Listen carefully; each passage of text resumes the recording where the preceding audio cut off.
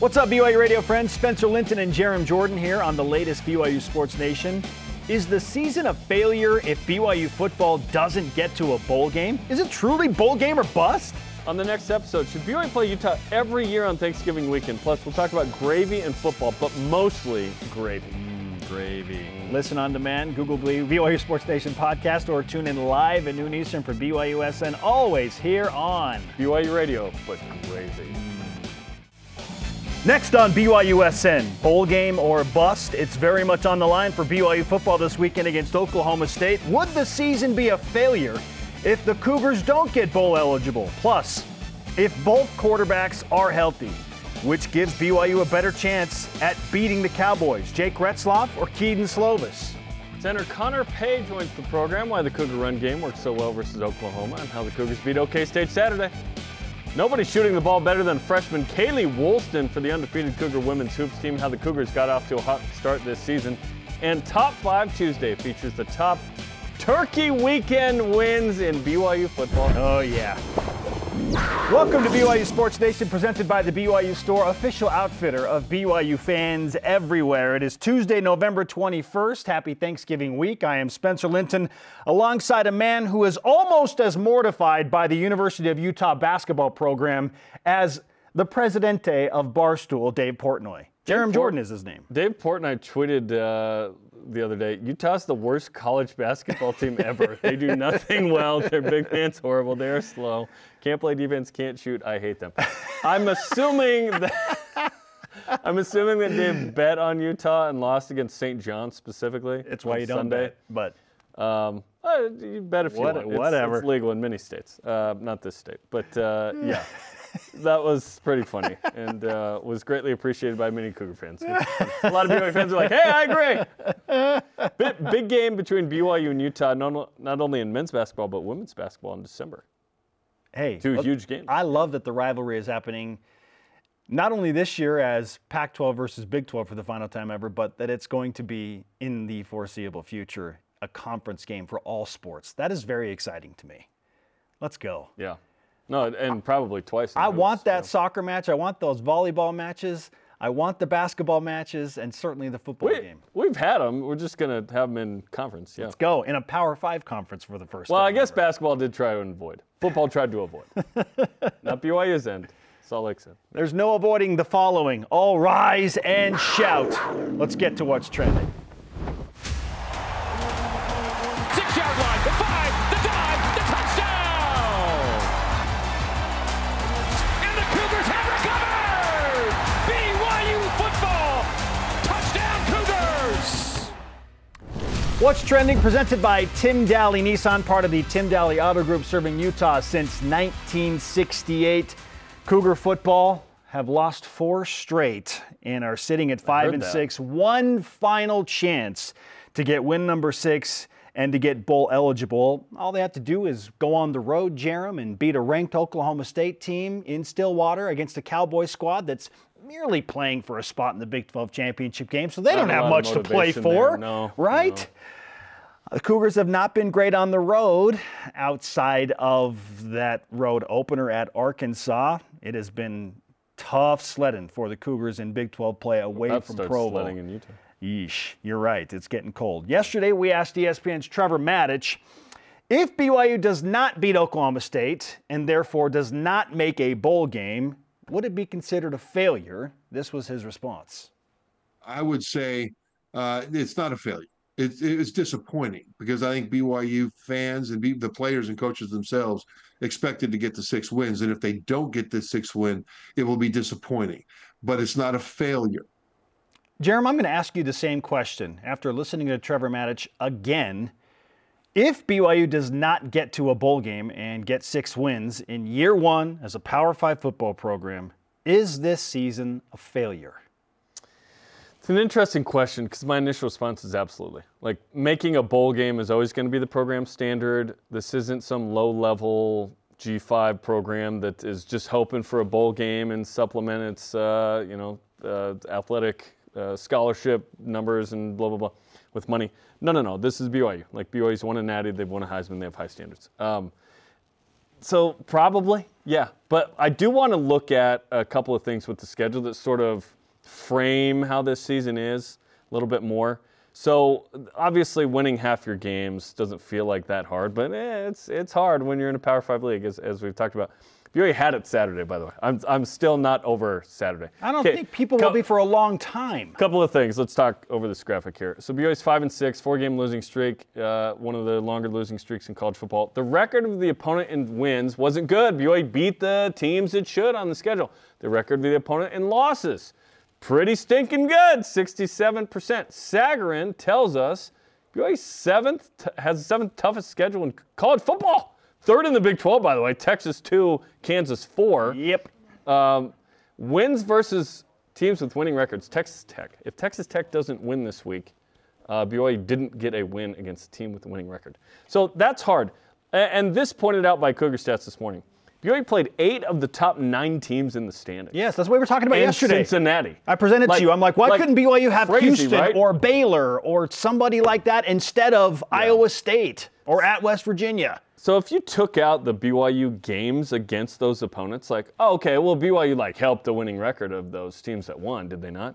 It's still 63%. And the losers, the teams that BYU beat, it's still 42%. So the front half was way easier than the last 5, right? So with that in mind, failure feels like a strong word for this, given how hard this schedule was. Put the 20 and 21 teams against this schedule, and I'm not sure if they're more than 2 games better. Yeah. You know what I mean? 7-ish, maybe 8 wins. Put the 1984 national championship team against this schedule, and they're losing 3-4 games. This is a hard one. The week-to-week grind has been hard. We wanted this. We welcome this. We got punched in the mouth. We're taking it like a champ. It's all good. BYU doesn't win Saturday. You regroup, and you grow from there. Again, 2 of the first 3 years in the Pac-12, Utah was 5-7. It's not like they were immediately successful. It took them 11 years to win the league. Is BYU on a similar track? Perhaps. I would love to get to the point where BYU's top 25 perennially and competitive and competing for conference championships. It takes a sec. Failure feels like too strong of a word. But obviously, making a bowl game is always the standard. But this schedule's pretty stinking tough. It is brutal. And again, when I first heard Aaron Roderick say, this is the toughest schedule in BYU football history, I was like, come on. Look at 2004, which was ridiculous. It was 11th in the Sagarin ratings. And then you look at 1991, and Ty Detmer had to play to open the season #1 Florida State and then ranked Penn State on the road and ranked UCLA and had to play #7 Iowa late and had to play ranked San Diego State and Marshall Falk. But even those schedules were not rated, at least in the Sagarin marks, as tough or as highly as the schedule is this year. The schedule is tougher than I thought it was going to be. Yeah. We didn't think it was going to be this tough. No, we knew it was going to be difficult. If we knew it was this tough, I would have said 5-7. Jarom, especially I would have said 4-8. After Iowa State lost at home to Miami, and then Oklahoma State lost at home of Ohio to South Alabama 33-7. We're sitting back. BYU's 4-1, and we're like, oh yeah, bowl game's locked. BYU's going to a bowl game. They're going to get to a bowl game. Awesome. Check. Little did we know how tough this would become. All of a sudden, Oklahoma State and Iowa State become 2 of the better teams in the conference. They figure it out, and it all changes so fast. And Iowa State's fallen off quite a bit. But 04 and 91, the highs were higher. You played more good teams, high-end teams. It's the week-to-week grind. Yes. That 10 has Power been 5s. Predictably hard. 10 Power 5s. So I can't sit here and say that if BYU doesn't beat Oklahoma State and doesn't get 6 wins and earn the right to play in a bowl game, that, yes, you know what, they did it. It's okay. In that singular item, you either did or you didn't. So I don't know how it's a pass or fail scenario. In that singular item, just because you say if you didn't get to a bowl game doesn't mean there's nothing good that happened in the season, but you failed in that line and that item, right? Yeah. BYU, I'm going to make a parallel. I'm going to draw a parallel here, a comparison. Let's say you're on a golf course and you've got You got a 4-footer for par. BYU's 5-2. They got a 4-footer for par. Okay, all right, okay. So feeling good, like, yeah, I'm gonna step up. I'm gonna make this par putt.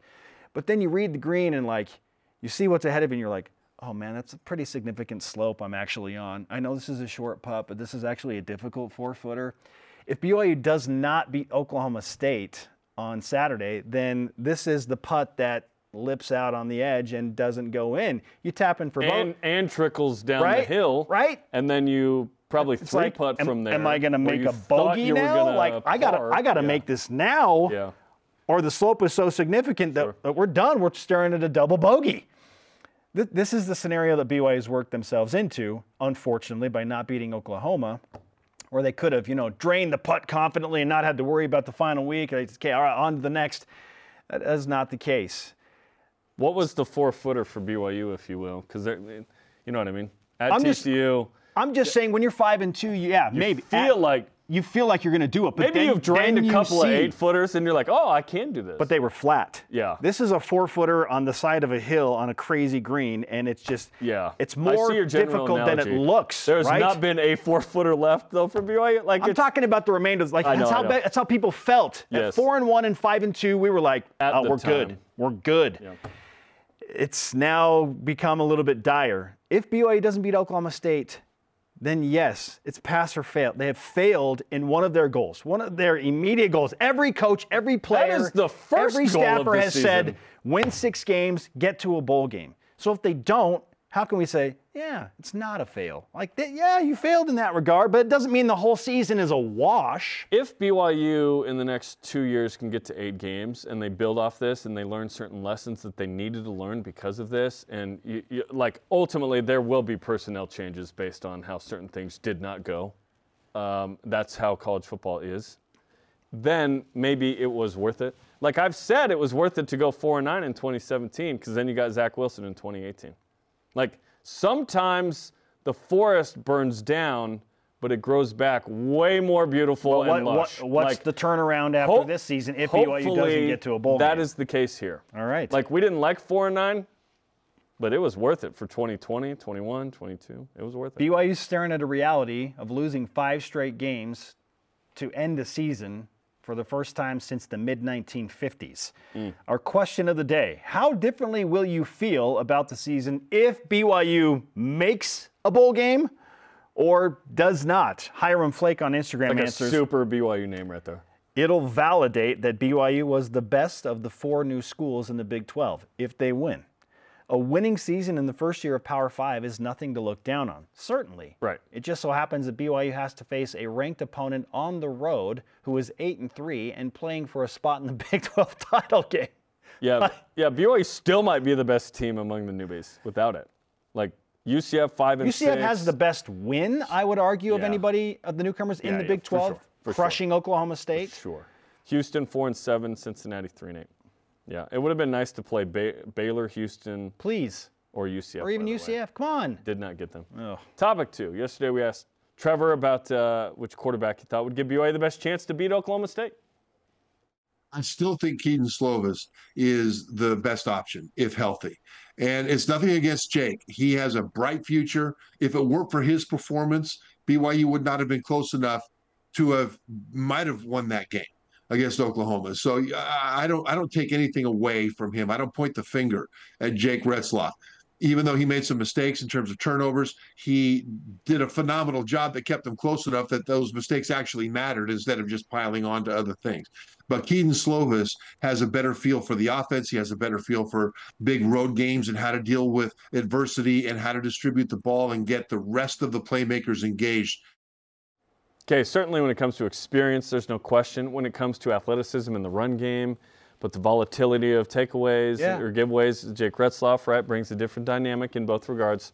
So what's your opinion on this question of who gives BYU a better chance to beat Oklahoma State? This is tough because as we look at what's happening on this graphic, you see Jake Retzlaff's numbers and his ability to push the ball down the field are not nearly where Keaton Slovis has it.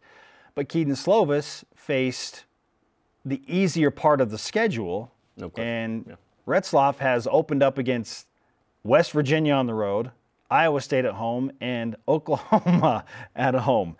So Those statistics are definitely weighted to a degree. I don't believe that Keaton Slovis is 100%.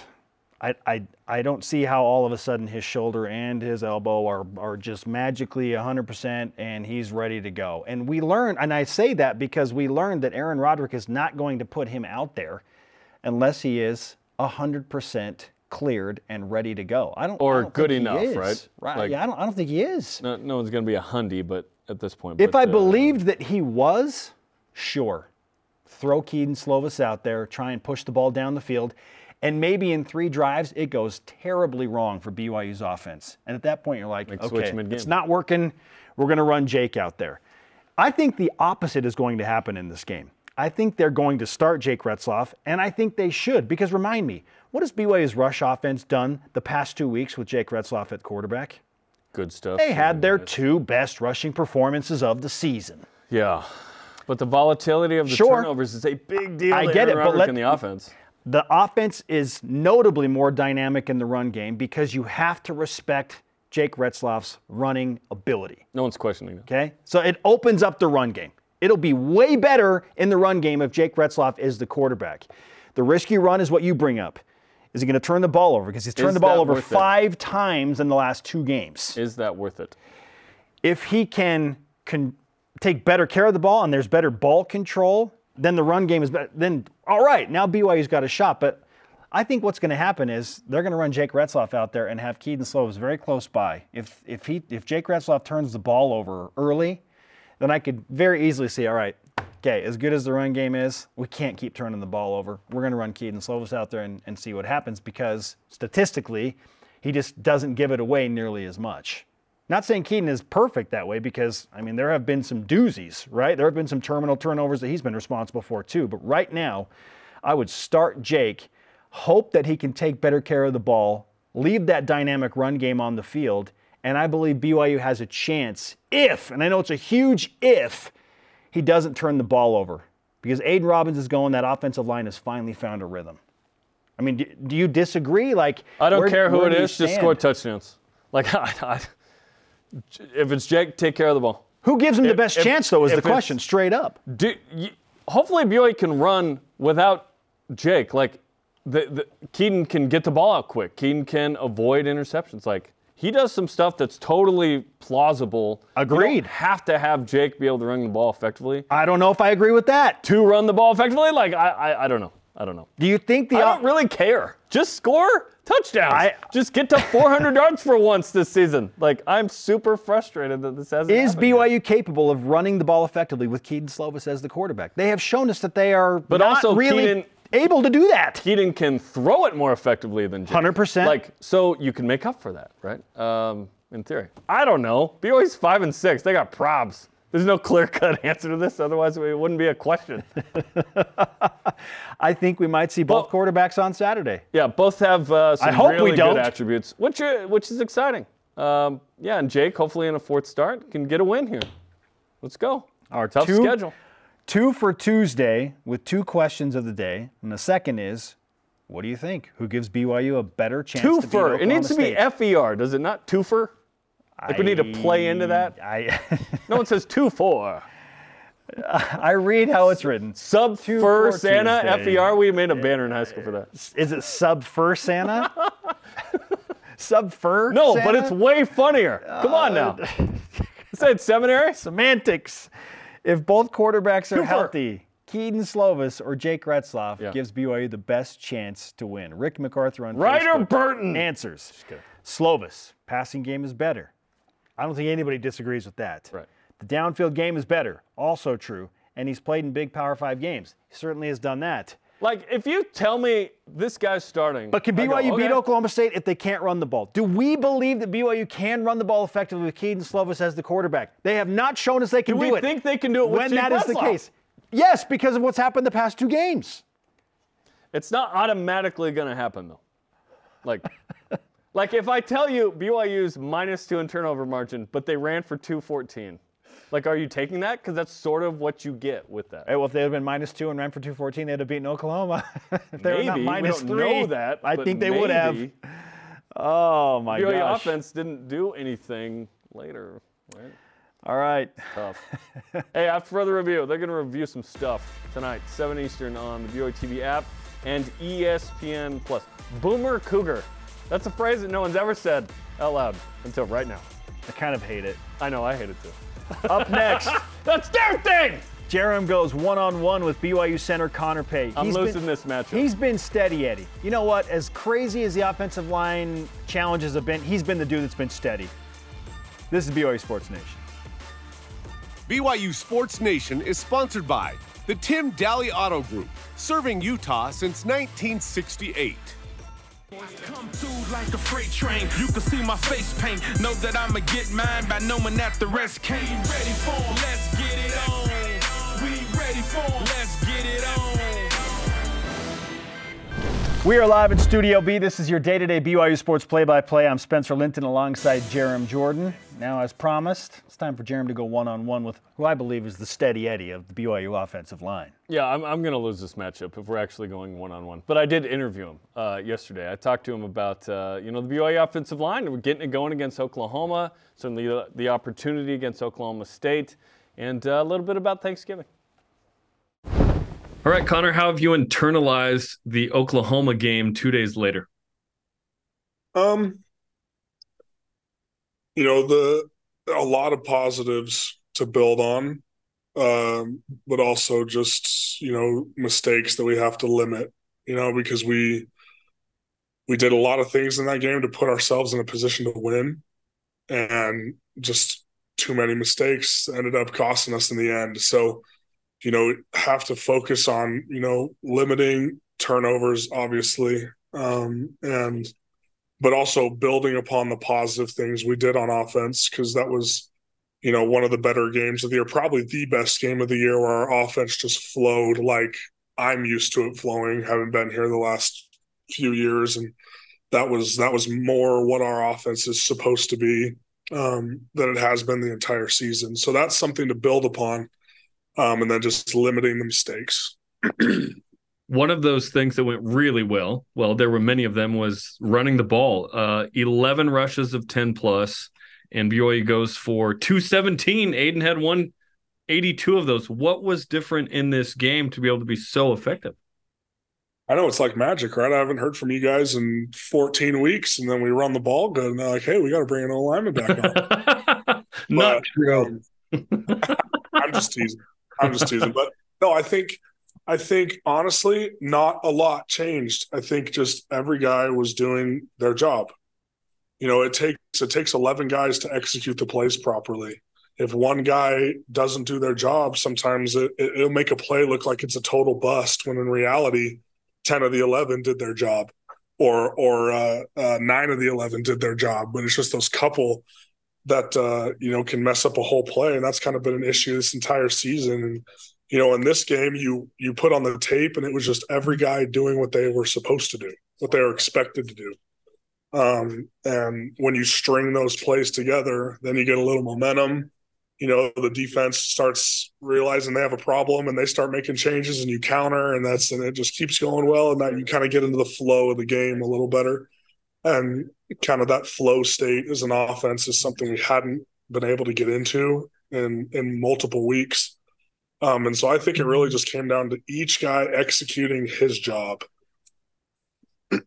Connor Pay is on BYU Sports Nation. He's not bitter about not being interviewed the last 14 weeks at all. Talking to Aiden Robbins today, he said a lot of mid-zone was working. What was it specifically about mid-zone that was so effective? Well, I think the downhill nature of the play, especially when you have a bigger running back like Aiden, where he can get downhill quick. He's got one, maybe two reads to make. He can make a cut and get down the field.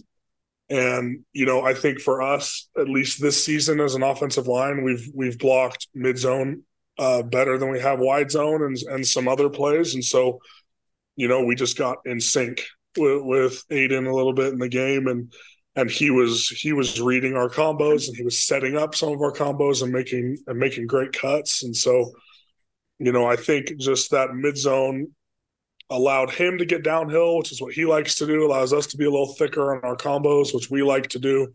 And that kind of just, when we get in sync with the back, especially when you have the threat of the QB pull or the RPO. That's a lot for a defense to deal with. So, talk to me more about that with the RPO with Jake Retzloff. What are the sort of things that sort of change when, as an offensive lineman, you're dealing with a Jake Retzloff who at any moment could run, pass, keep, give, throw? Yeah.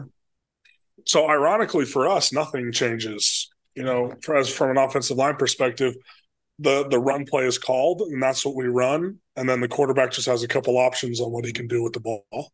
And so from an offensive line perspective, it's no different than any other run. We're running the run play regardless of whether he throws it or not, because we have no idea if he's going to hand it off or if he's going to pull it and run it himself or if he's going to throw it. And so we have to block the play like the running back's getting the ball every time.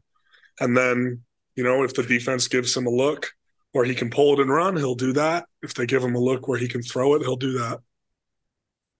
What's that internal clock like of knowing, hey, so if he decides to pass on this, I can't get downfield at a certain point, right, and block, like the nuances of, okay, this has got to kind of happen in a certain amount of time? So for us, we just block the run play. We can go downfield because the RPOs are designed to where the ball should be out fast enough to where it doesn't matter where we're at. And so usually I'll know pretty quick what's happened, because if they throw it, the D lineman will just turn and run the other way. That's the sign for you. You kind of know, like, oh, okay, the ball's over there. And if not, they'll stay engaged with you. And that the ball is probably right behind you. So. Okay, Oklahoma State this week. And for a couple of weeks, we've said the same thing, but it still holds true, which is you can get to a bowl game with one more win. Oklahoma State has shown to be vulnerable at times, yet sometimes they look like the best team in this league. How you feeling about the opportunity Saturday? It's a great opportunity. I mean, it's a chance to extend our season. It's our last chance, to extend our season. And, it's they're a good team. They're a dynamic team, and they're very multiple on defense. And they do a lot of really good things. And, it's going to be an intense game. We're fighting for a chance to play in a bowl game. They're fighting for a chance to be in the running for a spot in the title game if a few other things happen for them. And so they're going to be fired up to play. We're going to be fired up to play. And I think if we can build upon what we did in the Oklahoma game as an offense and limit the mistakes, limit the turnovers, then we can put ourselves in a good position to win. How hard can you go on Thanksgiving and still be good to go on Saturday for the game? Pretty hard, just because it's on a Thursday. I have a couple days to recover. I'm not going to be stupid, I'm not gonna overeat and feel like crap and have a bad day on Friday and not put myself. I'm probably just going to eat normal, to be honest with you. What does normal look like for you on Thanksgiving? I don't know. It's a good question. I don't know if I want to explain, because then it might be not normal. But, no, I think I'll just eat normal portion sizes for me, and maybe have a little extra dessert, some pie or something, and then but I can't make myself sick 2 days before the game. So for sure, yeah, you can just tell me offline. What's like the go-to Thanksgiving favorite food for you? I think, man, I really like the desserts. There's a couple different pies that my family always makes. Because, like, I'll be honest, I think turkey's like just okay. It's not my favorite meat in the world. It's pretty dry, but get some gravy on it. Yeah, you can spice it up, but I would say that the desserts are probably my favorite part. Well, Connor, we appreciate the time. Thanks for coming back on the program. I know we had no problem. Thanks for having me to get you, but no, good luck against Oklahoma State, man. Thanks, guys. Appreciate it. Connor Pay on BYU Sports Nation. I've always appreciated his sense of humor and that he throws it back at us. Not many of the BYU football players do that, but Connor gives it back, and I like that. Sometimes we interview robots, but BYU's pretty good about it, generally speaking, across the board. But I like when there's a human being across there. Yeah, he's like, oh, now you want to talk. He has a fantastic sense of humor. Turkey just okay. I kind of agree. Like, generally, turkey. Yes. If I have gravy on most things, like not sweet things, but like I'm good. Like, oh, okay, yeah, stuffing, potato. Like, I like the deep fried turkey thing that has become more and more of a trend. I don't know if I've had deep fried. The years have progressed, and I really love our friend Cam True at Bam Bam's Barbecue. His smoked turkey. That's really good. I had that one year. Woo. My kids, like, we did it 2 years ago, and they're like, this is the greatest Thanksgiving ever. Yeah. So maybe we should do that. My kids weren't very good this year, so they don't get anything. But no, just kidding. BYU football with Kalani Sitake airs tonight, 8:30 Eastern on the BYU TV app and ESPN+. BYU trying to get bowl eligible Saturday. Up next, will BYU men's basketball be ranked at this time next week? Got to take care of business in Vegas. We'll discuss that in the whip. This is BYU Sports Nation. BYU Sports Nation is presented by The BYU Store, official outfitter of BYU fans everywhere. Make sure you follow BYU Sports Nation on social media on Facebook, X, Instagram, YouTube, and TikTok. Welcome back to Studio B. I am Spencer. He is Jarom. Let's roll out your Tuesday headlines. BYU football looks to get bowl eligible Saturday against Oklahoma State, while the Cowboys look to clinch a spot in the Big 12 championship game. Kalani Sitake says motivations are high. They have a lot to play for because they're trying to go to the conference championship. We have a lot to play for because we're trying to get bowl eligible. We're at their home. It's going to be their senior game, so we're excited about the matchup. Looking forward to seeing our guys play this last game on regular season and trying to find a way to extend our season so we can hang out a little bit more and enjoy what comes with bowl games, which is the extra practices and the extra time together. So. Cowboys are a 16.5-point favorite, but that didn't cause BYU from not competing well last week. Pre-game coverage is Saturday at 1:30 Eastern on BYU TV and BYU Radio. New York Jets head coach Robert Saleh announcing yesterday that Zach Wilson will be third-string quarterback for the Jets against the Miami Dolphins this Friday. Woof! It's quite the change. Zach will remain on the active roster for the game, but has clearly been demoted a few levels to quarterback 3 for at least this week, and I'd be shocked if he doesn't stay there for the remainder of the season. Oh, it's over, yeah. BYU Women's Hoops plays St. Louis tonight in the North Shore Showcase, 8 Eastern on the BYU TV app and BYU Radio. Amari Whiting for the layup. Tonight's game begins at 8 Eastern, as mentioned. Kaylee Woolston, Big 12 Freshman of the Week, 18.5 points, shot 67% from the field, 62% from 3. She's going to join Spencer coming up. Well, following a 4-0 start of their own to the season, BYU men's basketball getting recognition in all types of notable polls and rankings. Cougars 2 spots out of the AP Top 25 this week and ranked in the top 30 by Jeff Goodman, Andy Katz, and Seth Davis. And me. They're getting a lot of mileage out of that San Diego State win. And then playing great against the bye games. Let's go. BYU women's volleyball falls 3 spots to number 16 in the latest AVCA poll after a home loss to Kansas Friday. The Cougars are still 22-6 on the season, 11-5 in Big 12 play. At West Virginia tomorrow, at TCU Saturday, then Selection Sunday. BYU women's tennis announcing their spring schedule yesterday. The Cougars opened the season on January 4th at Hawaii and opened Big 12 play on February 29th at UCF. How about that? Hawaii and Orlando. That's quite the difference of mileage. For your first 2 matches. Hi, Avery Pope. Yeah, and a difference of 5 time zones between those 2 venues. Aloha. Michelle Vasconcelos announces on her personal Instagram she is leaving the Portland Thorns of the NWSL. Will we see her with the Utah Royals like Michaela Clough? Yeah, she hinted about where she might be going next and that she's very excited about it. Those are today's headlines. Now we whip it. The Cougar Whip Around presented by Maersk, your e-commerce logistics shipping partner. Let's offer some opinions. BYU had 2.17 million viewers on ABC for the Oklahoma game. Should BYU play more 10 a.m. games more often against top 15 teams? I don't mind the games against top 15 teams. I'm not in favor of 10 a.m. games. It's just a little bit too early for BYU. Although it was unique and had BYU won the game, maybe I answer it differently, but it was weird. It was weird to be there in pregame at 8 a.m. I loved it. More 10 a.m. games. I went home and I was like, I can watch other college football games, not 3 a.m. Like, this is awesome. Well, you can do it if it's a 1:30 kick too, right? Also, sure, but 10 a.m. was great, even better. Also, we had breakfast in the press box instead of dinner, and that was new and fun too. So, yeah. Completely unrelatable to everybody else. Yeah, for 1:30 games, we're there so early for pregame, we have breakfast for 1:30 games too. But that's for our crew only, not in the press box. Yeah. Okay. You still apply to that though. You find your breakfast wherever you want. I go to both. Exactly. I go to both. BYU men's basketball just 2 spots out of the latest AP Top 25 poll. They're number 27 this time next week. Yeah. This time next week, will BYU be in the top 25? Yes, duh. You think they're going to beat Arizona State and then beat either Vanderbilt or a pretty good NC State team? Yeah, neither are top 50. NC State's 51 in Ken Palm. See, neither top 50.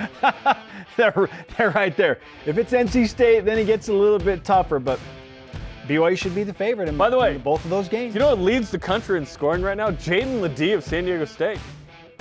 BYU held him to a mere 21 points, I think. Well, he is averaging like awesome. 26, 27. He reminds me a little bit of Blake Griffin the way he plays. He's really good. Yeah, I see that. Minus the jumping over kids. Do you expect Zach Wilson to be on the Jets next year? No. I don't. This is a buried trending topic, by the way. I don't know how the Jets and Zach Wilson can continue a relationship at this point. It's over. So toxic right now. Yeah. I said yesterday, it would take like the mediator of Aaron Rodgers coming in and being like, I'm going to be your quarterback, New York, but Zach Wilson's staying with me. I'm going to help him get better. Like, this is going to work out. That'd be better weird for this Aaron time. to say that, yeah.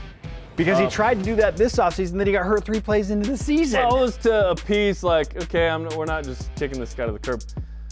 I've not been in on this being Zach and the Jets from the beginning, and I am disappointed that is how it played out. I would like to see Zach on another team as a backup in a different system. Where? What system do you like? Niners. Give me Shanahan. Zach told us himself that he would fit with the Niners pre-draft. That would be awesome. Would you want him as the third-string quarterback there? No, I'd want him as the backup. I don't know if they would make him the backup, though. That's the problem. Well, will a crappy team make him the backup? I don't know. He's about to be a lot cheaper. Dude, I would love it if he could go learn behind Patrick Mahomes. They call him the Mormon Mahomes for crying out loud. He kind of has that element to his game a little bit. Go to Andy Reid, offensive genius, that more free flow type of offense. You don't get that kind of liberty unless you actually execute. Yeah, the 49ers and Chiefs are both great teams. Like, I don't know. That's why I say, he ain't going to be the starter for sure. Yeah. Up Backup, next. third string, whatever. Niners. It's a bowl night. I'm sorry, a what, Jarom? Ball night. Okay. Not excited about it? I'm a little tired. BYU women's basketball. We're talking about 5 and 6 BYU and Zach. Kaylee Woolston, one of the best shooters on campus. She joins me next. A little bum. This portion of BYU Sports Nation is presented by Maersk, your e-commerce logistics shipping partner. Hey, any given Tuesday, I'm with it. I been locked in, no kidding on a new way.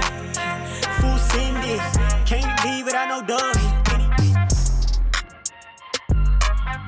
Back to BYU Sports Nation. We are live in Studio B alongside Jarom Jordan. I'm Spencer Linton. So much for, slowly easing into things with BYU women's basketball for Kaylee Woolston. Now, you're just going to be a starter from day one. Baby. Injuries require you, and you've been awesome. Your skill set's so good, you will start.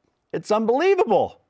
She has been so good. I had an opportunity to speak with her while the Cougars are in Hawaii as they prepare for St. Louis tonight. My one-on-one with sharpshooter and freshman star Kaylee Woolston. Kaylee, what's the best part about playing in a multi-team event on the North Shore of Hawaii? Oh, man, the weather. It's awesome. Being able to get away from Utah and just enjoy the weather for a little while is amazing. I love it. I know it's a business trip of sorts. You're there to win games, and you did beat Wake Forest. So how do you manage that type of schedule when you are there to play and compete and win, but you're in Hawaii, so you got to figure out a time to do something fun? Yeah, just making sure we take time to rest and get recovery and don't get too tired running around the island, but just still seeing the sights and just kind of balancing everything. What's the best thing you've seen thus far? Probably Pearl Harbor. That was really cool. The Pearl Harbor Memorial. Oh, agreed. Super emotional. Very, very cool. Yep. Okay, now we turn our attention to the basketball games, and let's go ahead and look back a little bit at Wake Forest. It's a team that's scrappy, and they really get into you defensively. They forced 26 turnovers, but didn't seem to slow down the BYU offense. How are you able to overcome 26 turnovers? I think we just got a little sped up, especially at the beginning. So being able to just slow down and play our game, not force them to play their game, but just keep things slow, get an inside-out game, things like that. It was Amber Whiting, your head coach's birthday, when you beat Wake Forest. And I need to remind people that last year, her first win ever as the BYU head coach also happened on her birthday. So is winning on Amber's birthday now officially a thing? Yes, it is. We got to keep a game on her birthday every year. It's a tradition. Okay, note to self: schedule the toughest opponent on Amber's birthday next season, at least in non-conference play. What's been the best part about the 4-0 start for BYU women's basketball? I think just the chemistry that we've been building as a team, being able to play together, like just seeing all the extra passes. Everybody's so unselfish. It's just so fun playing with this group of girls. When did you realize that you were going to have an even more significant role with the injuries to Ari Mackey-Williams and also, obviously, to Nani Falatea? I mean, the two starting guards are out. So when did you realize, okay, now it's on me? Yeah, coach kind of had a talk with me after those injuries, just saying that I have to step up and play more of a point guard role because I haven't really been doing that. I'm more of a shooting guard, but with just Amari Whiting being our point guard right now, I kind of have to step up and be her backup in a way. So just learning to fit into that new role while through these injuries and just kind of step up. What's been the most challenging part of that transition for you? Probably just stepping up to the speed of the game. It's different than high school. You have to always be like locked in the whole game, and it's just different. And I think it's been good just kind of changing and adapting to that. Well, for what it's worth, it doesn't seem to have affected your confidence and certainly not your shooting ability. But when you talk about the speed of the game, how long did it take you to adjust to that? Have you adjusted at this point? I think like us freshmen and newcomers are pretty well adjusted now. You know, we've had the whole summer. Being able to go to Italy and play together really helped to have those games before to kind of help us get used to it. So I think we're pretty well into it now. So as you push forward and you look at, a matchup with St. Louis tomorrow and you're trying to get ready for a team that is, speaking of speed, I mean, they run up and down. Mm-hmm. What have you noticed most about the Billikens, and maybe what's the number one concern with them?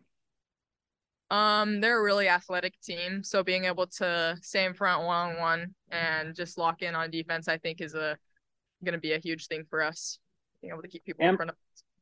For sure. Guard your yard, as Mark Pope would say. And I don't know what Amber's terminology is, but we'll get that from her later. So while you're, again, on the floor, though, you're trying to get to 5-0, the Big 12 is looming. What does BYU need to do to get ready for Big 12 conference play? I think just getting more reps together, get more confidence together as a group since we're so young and new together, being able to figure out our roles. I think we're still kind of figuring that out. Just be able to be on the court more. Awesome. Kaylee Woolston is with us on BYU Sports Nation. You mentioned Amari Whiting. Both of you are true freshmen on the floor together. How would you explain your relationship with her on and off the floor? It's awesome. I mean, we live in the same apartment together. We spend so much time together. I think that's really important to be able to get that chemistry now because we'll be here together for 4 years. So being able to be good friends on and off the court is super important. And then how has that relationship off the floor impacted what you're doing on the floor with her? It helps a ton. Being able to have that relationship just kind of helps us mesh better on the floor, helps us, like, we're really good about picking each other up when we make mistakes and not getting down on each other. And I think that'll be important because obviously as freshmen, we're going to make mistakes, and just being able to lift each other up in times like that is important. Kayla, I need to give you props for being a super tough player. I was calling the UVU game. All of a sudden, you just got this huge bump on your right cheek, and you're just still making threes, and you're getting up and down the floor. It's turned into a little bit of a black eye now. But what is it like to compete at this level and work through, minor injuries, but still, like, it doesn't feel good? What's it like to work through that and still try and be an elite shooter from the 3-point line? Yeah, it's so much fun. I love the competitive level at this level of basketball, like how competitive it is at all times. I just thrive in this setting, and it's amazing. I love it. A lot of people ask me, what's Amber Whiting like out of the limelight? Because we see her on TV, she's very fire. What's Coach Whiting like when the lights are not on, the TV cameras are not on?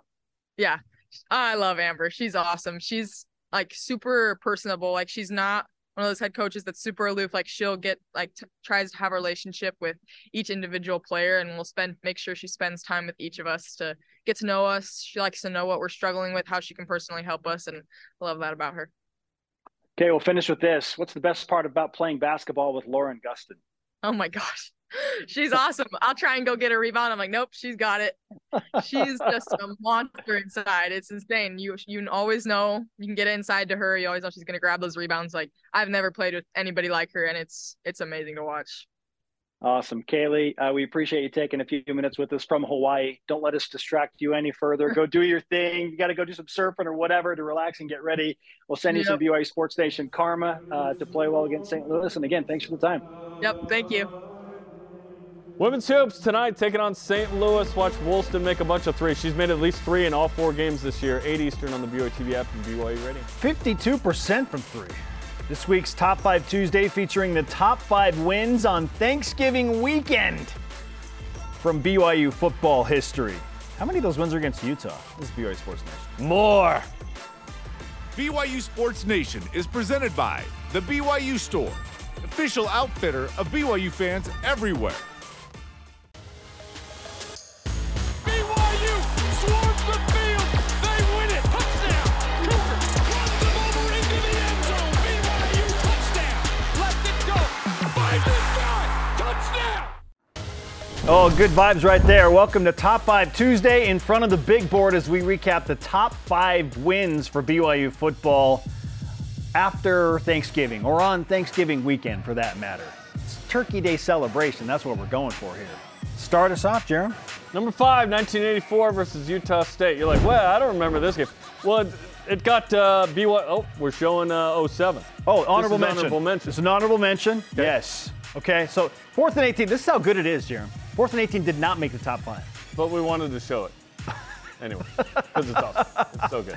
Yeah. Okay, number 5. 1984 versus Utah State. BYU 11-0, ranked number 1. They've got to win this game to get to the, obviously, Holiday Bowl and try and win a national championship. Robbie Bosco throws for 338. BYU rushed for 227. Lake Hamuli and Vaisika Hema, 2 rushing touchdowns. BYU wins 38-13.